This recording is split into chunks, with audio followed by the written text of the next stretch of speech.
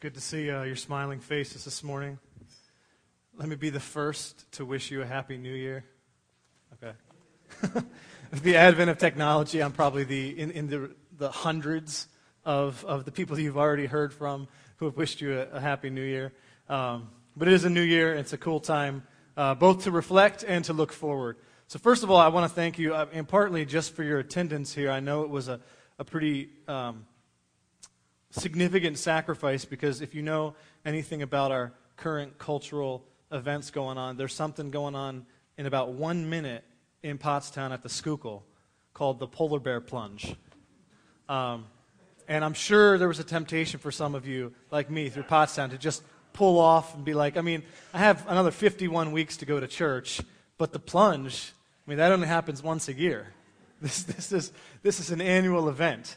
And I was just amazed at how hyped up they're actually getting for this. And they have all kinds of pallets they stack up to do a big bonfire. And they sell hot dogs. And one of the new Mercury reporters, he's like the newbie. He got sort of tricked or talked into that this is a rite of passage, that he needs to take the plunge with people. So he has a little blurb on there asking people to give him advice and all these sorts of things. So however tempted you were to participate in that, thank you for coming and celebrating with us and being together with the people of God. Some of the things we do is we reflect, and then we resolve to do other things in the new year. So I wanted to start off with one reflection. It's sort of a continued joke with me and my experience here at PFC. And there's someone who tends to give me grief on my wearing of black. And so as we got into the Christmas season, and as I was leading the choir, it was like, you're not going to make us wear black, are you? Black's so dull. Black represents death, or the color black. Whatever you think black is to you, most people don't like it as much as I do. So we had these discussions, and then through the year, I've had someone who sort of, whenever I don't wear black, notes the fact that I haven't, and appreciates it. And so sometimes that makes me want to wear it more, and then sometimes, I just roll with it. But I was trying to think of how I could make allusion to this without outing the person, and then maybe do it in, veiled way, or something that rhymes with Shelby Bitework. But I couldn't really think of anything. And it's sort of tradition when they're gone. Whenever Tim's gone, Josh takes a shot. Vice versa, a little bit of something to give them a reason to listen when they come back. So Shelby's not here, and she likes to give me grief on this regard. And it's fine, I can take it, because if you know me, I give her a little bit of grief here and there occasionally. But so it was just sort of ironic to me that last week I thought, you know what, how can I be a blessing to Shelby? How can I go out of my way to try to be a blessing? The easiest and in some ways hardest thing I could do is just to wear something different. So I was going to sing with her last week. We did sing together. I pull out my red sweater, resisting the entire trend to think that red means happy and Christmas and all these other things. And I'm like, I'm going to do this for Shelby just to make her happy, just to be a nice guy. Because there's some question about that. And I was like, no, this is very clear. I'm a nice guy. I'll do this for her. So I put my red sweater on. Lindsay looks at me and is like, wow, I haven't seen that one since we dated, or I don't know. And I said, don't take this the wrong way, but it's for Shelby. So let me explain that to you. Anyhow, so I get here, and Shelby walks to the back, and I'm waiting, to just wait for the reaction of how nice I look or different I look. And she walks in what? Black and gray. So all bets are off. Shelby, if you ever hear this, no more. I will not. So this morning, and then I just figured this morning, you don't actually want to start the year in red. You want to start the year in black for you financial people. So there's my justification for this morning. So that's one humorous reflection I've had, at Shelby's expense, and I wanted to share that with you. And then, of course, coming to the making of resolutions. How many of you have already made resolutions? Okay, not many. Some people, I think, wake up and then go, oh, it's today. And theoretically, I'm supposed to have them done. So you already failed one of your resolutions. And now, how many of you have already failed one of your resolutions, and you know. Okay? Thank you for that hand. Maybe there's another one. Yes. Any more?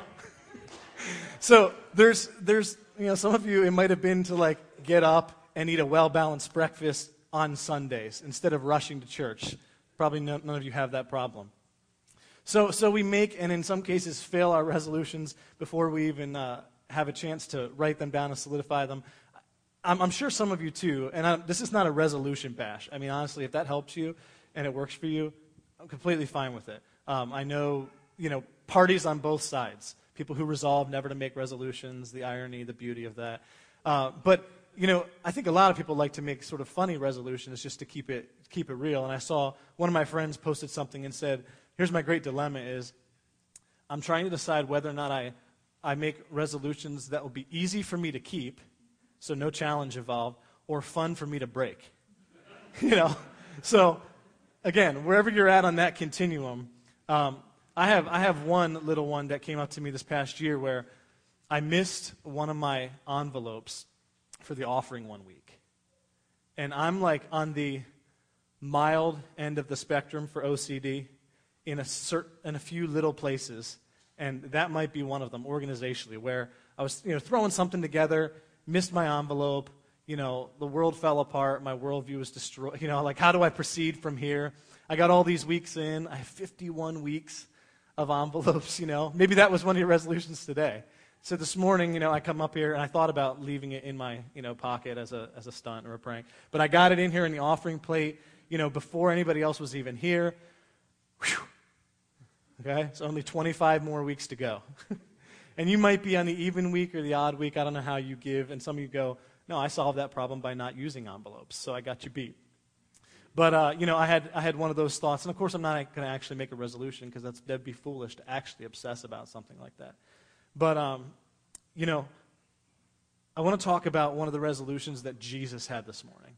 And some of the benefits we derive from Jesus's, probably his chief resolution in all of Scripture. And it's sort of a theological one. He makes the statement several times and in many different places. And it's this, that Jesus was resolved to do the Father's will. At every turn in Jesus' ministry, even as a young boy, right? Even as a boy of 12 who goes back and his parents come and say, what are you doing? It's like, what else am I doing? I'm doing the only thing I'm supposed to be doing, and I'm being about my Father's business. And through his life and ministry, Jesus always comes back to that. He's always stealing away and trying to get time with God from the rest of things, to recenter and to make sure that he is fully submitted and devoted to the Father's will. This is Jesus' great theme of his life, that he has come to do the Father's will. So, there are many blessings that proceed from that commitment. And it would be easy to preach on one or more of them. I just sort of want to center on one this morning. And it's the blessing that he brings to us in himself, in contrast to something we live under that we know of as the curse. I want to note the context for this sermon and the thoughts I had around it proceed from one of our favorite, I'm sure it's one of your favorites, one of mine, and sort of universally a favorite hymn or carol. And the words read as follows. Joy to the world. The Lord is come. Let earth receive her King.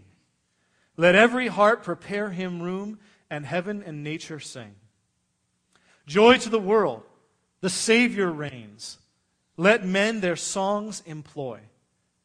Saying this is as good as it gets. You should write songs about this. That's how excited you should be. While fields and flocks, rocks, hills, and plains repeat the sounding joy.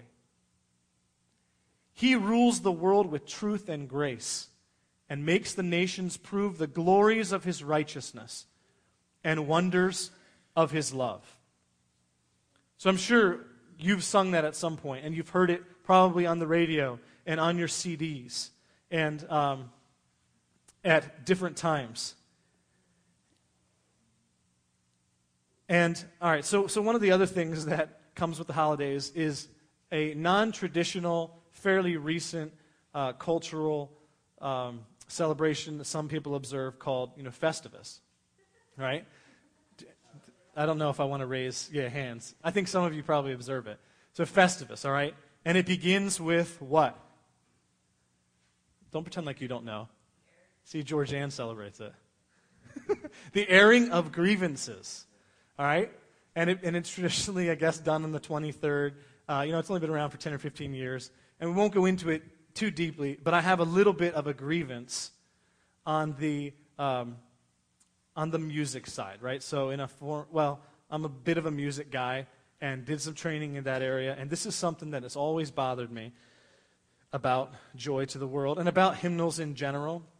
So this is not a bash on our hymnal. Lots of hymnals do this.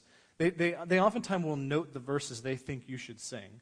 And half the time, of course, we pick and choose. We don't have time to do all of them, maybe in every case. And I heard Joy to the World sung by one of my favorite groups this year, and I was thinking, these guys will get it right. They're very theologically driven, they're motivated, and they left out this verse. And I didn't write a letter or anything, but I noted it. I mean, like it was my grievance. It was like time to note this.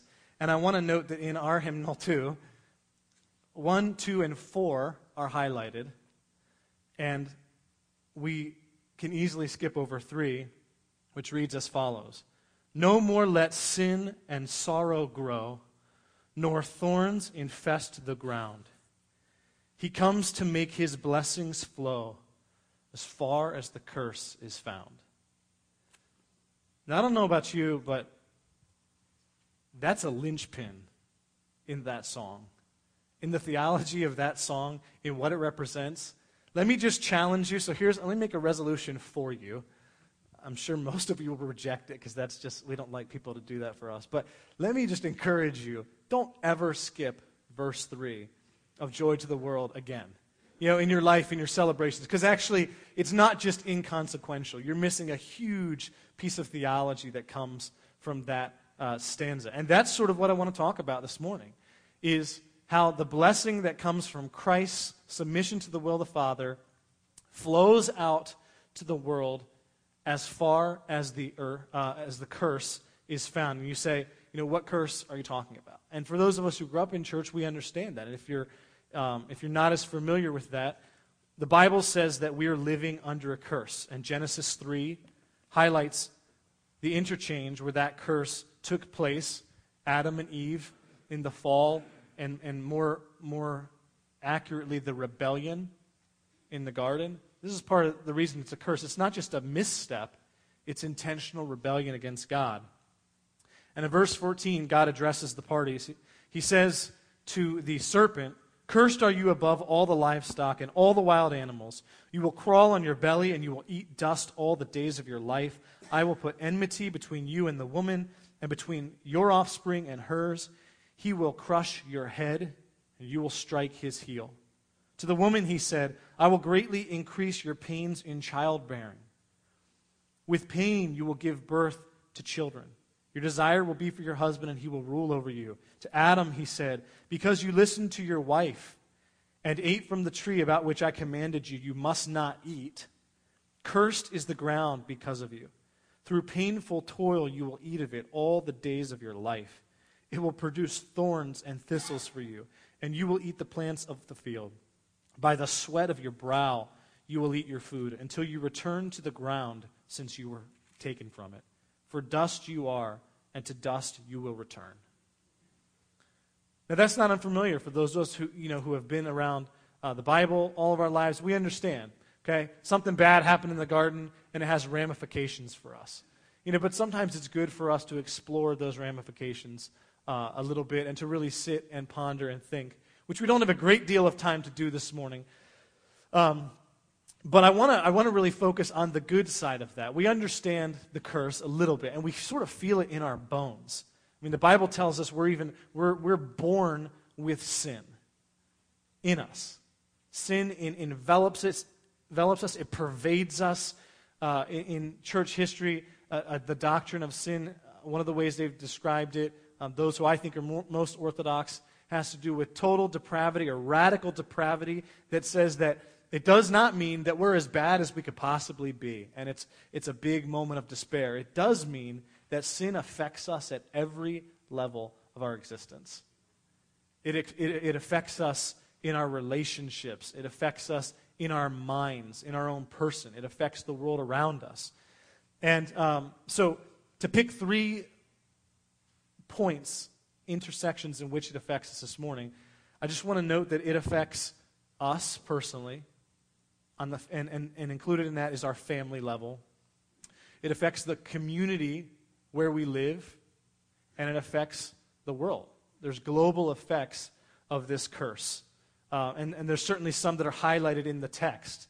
I mean, that the ground, it's going to be a hard thing to make food and produce and to work. And, I mean, who knows what childbearing was like or would have been like, or, the intent behind it. The idea is that it would not have been as bad as it is now. And all the ramifications of that. Loss of children, miscarriage, death, stillborn, all the ravaging effects of sin, which doesn't mean that people are, of course, being punished for their sin in that moment, but that sin has these sorts of effects that are far-reaching in our lives. We live under this curse. In our family, it affects us by way of betrayals, broken trusts and confidences, pride, and selfishness. I wonder, probably no one made this resolution this morning or whenever you make them. Probably no one wrote, I resolve to live in perfect harmony with my spouse the next 365 days of the year. I resolve to be a perfect husband, to always consider my wife above my needs, or to be the perfect wife, and whatever that entails. I wouldn't know. So I wouldn't know what a perfect husband entails either. Let's be clear about that. So why do we not make resolutions like that? Why don't we make resolutions by that? Give me some feedback. Because they're dumb, right? We go, why would I make a resolution that I know I can't keep? And the reason we know we can't keep them is because we do have this sense that we're sinful people. And we mess up. And while it might be good to hope for these things, to make some sort of hard and fast line is just to set ourselves up for failure because we know it's going to happen. There's days, and you know this as if you're parents, or you know this if you reflect back on your childhood, sometimes life is just great with mom and dad and the kids, and sometimes it's not. And sometimes it's easy and sometimes it's hard. And I want to be a great father, but it doesn't do me any good to resolve that I will always be everything I should be to my kids 365 days of the year, because I know that I won't. So we tend not to make those resolutions because we have a profound sense that we live in a certain reality. And that reality is the curse. And it plays out on all these levels. It plays out in our community, where there is crime, in all sorts of forms. There's broken promises. How many of you would like, politicians to resolve to tell the truth? Okay? Now the problem is that if there was a way we could hold them to that standard, we would have to be held to it ourselves. And truth be told, ironically, we're not radically truthful people. It's hard for us to tell the truth and to be honest at times. There's abuse in many forms. There's idolatry that we see in the community. And again, there's transfer in all of these categories because, of course, we have idolatry in our own lives as well. And this curse affects us globally. We're just beginning to now celebrate the end of this war. And no matter what you think of that politically, whether we should have gone or not, who cares? The point is, war exists. It's existed ever since man has had trouble with people, themselves, each other. War exists everywhere. And at all times, there's a war somewhere. Which means that we can't have peace, it feels. There's famine. There's disease. There's starvation. There are people who lack for the things they need for everyday basic existence. And there's ways to combat that at times, and sometimes they feel futile. And there's ways for us to engage and step in and say, that's something I see, and I want to help work toward the undoing of it, and we ought to and we should. But the thing we ought to hope for and rejoice in most is that the good news that comes to us is that though we live under a curse, there was an original Adam, and he screwed up royally. He messed things up really bad for us, right? And it'd be easy for us to sort of be upset with him. I know people who go, I don't think it's fair that God judges me, like that I'm held accountable for Adam's sin. And we learn other places in Scripture that we sinned with Adam and in Adam, and we sin, of course, all the time, and we are born into sin. So we don't really have to put everything on Adam. And all of a sudden, it's like, I don't want to be represented by anyone. Because I think I could have done better than Adam. Let's just clear that up real quick. Adam was in the garden, in a beautiful, as close to perfect, place that God made for him. God dwelt with him. He came in the cool of the afternoon and evening and fellowshiped with them. It's not that he is not with us, but he does not do exactly with us what he did with Adam. And if anybody could have done right, it was Adam. So I just want to let Adam off the hook in that little way when we sort of get defensive and go, well, maybe I could have done better. And frankly, we want to have representatives. If it doesn't feel fair on the Adam side, hang on to it real quick, because you're going to want to buy into that system when you find out the good news, which is that there's a second Adam. And his name is Jesus. And he comes to make right what the first Adam did wrong. And you don't get to stand and have Jesus as your representative unless you're willing to have Adam. You don't get to break it down that way, as we like to do, right? Rewrite the rules and reshape things and go, I'll take this but not that. As painful as it might feel to say, I'm going to identify with Adam here, you have to have it if you ever want to be able to identify with Jesus. Because the Bible teaches us that God gives us representatives. Adam was our one in the flesh, and Jesus, who came in the flesh, is our spiritual representative for all those who will believe and trust in him. And he comes to make his blessings flow as far as the curse is found. As far as the evil goes. So think about a lot of people have struggled with flooding, of course, this year. And when you have an assessor come, insurance, they don't just say, well, where's the origin of the water? Okay, and if it's upstairs, I'm thinking, they don't just go, okay, it reached over to the corner and over to the refrigerator. Where did it probably go if there's anything below it? It went down. It went other places. It fills in cracks. And so as far as the water goes, as far as the damage goes, the repair has to be made. It's that same sort of idea that Jesus comes, and he doesn't just come to give a quick fix and to say, you cannot, go to hell and be with Satan, and then you can end up being with me, and that's the best I can do. It's that on all of these intricate levels, in our person, in our families, in our communities, and in the world, Jesus comes to make his blessings flow. Part of the idea for this sermon was a book I received a couple years ago by Michael Williams called As Far as the Curse is Found. And there's a little thought in there that says, when Jesus came, when he was a man, he played the man. I mean, he bought into it. He was born in poverty and died in disgrace and thought it well worthwhile. Why? 2 Corinthians says, he exchanged his riches for our poverty so that we through our poverty could gain his riches. It's not just a quick fix. It's not like, I know some bad stuff happened to you. I'm going to give you one good option. Believe in me, and you get to go there. It's, I'm going to come and heal and restore and work and redeem where Adam, the first Adam, failed. Romans 5 talks about this. It says it talks about the one who is to come, and it describes Adam as being a type, sort of a precursor to the one who is to come. And it talks about how Jesus does all these things better. And Adam sins, everyone pays for it with death. Jesus, through his righteousness, brings life to all who will believe in him. He undoes these things.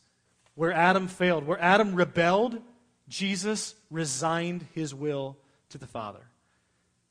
Where Adam bought into a culture of subversion, Jesus promoted submission. Where Adam failed, Jesus flourished. Matthew 4 and the Gospels have this great picture where Jesus is in the desert. And this is directly designed to make us think of Adam. So again, if you think you could have done better than Adam, I'm not saying you have, but if there's ever that tension in your mind, Adam's in the garden, the best possible place, in God's presence, he fails. Jesus, where is he? The desert. All alone, no food or water for 40 days, and what does he do? He succeeds. He obeys where Adam disobeyed. All of our hopes rest in Jesus, and they rest in him in many different places. That's one of the profound ones, where he obeys and does what Adam was supposed to have done, what we wish Adam would have been able to do, and he didn't. Jesus did. Where Adam rejected his responsibility to live in covenant with God, Jesus accepted it.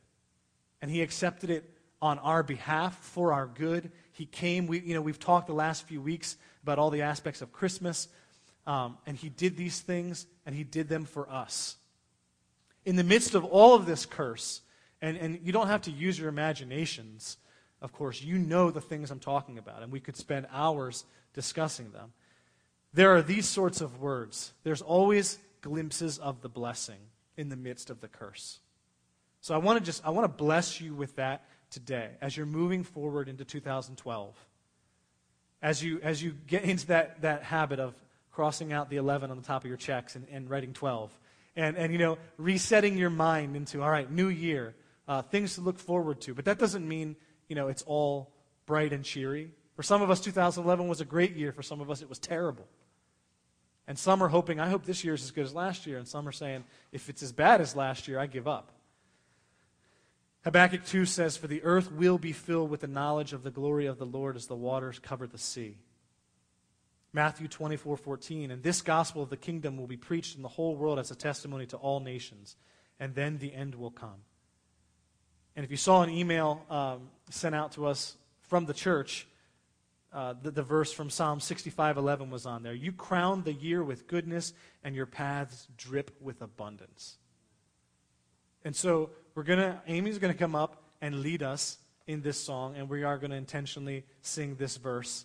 And I just want to call you to rejoice in it, to rejoice in that reality. It means different things for us at different places, and the applications are so many. But rejoice in this fact that Jesus has come to make his blessings flow to you, to your family, to the community, and to the entire world, as far as the curse is found, and it's found everywhere.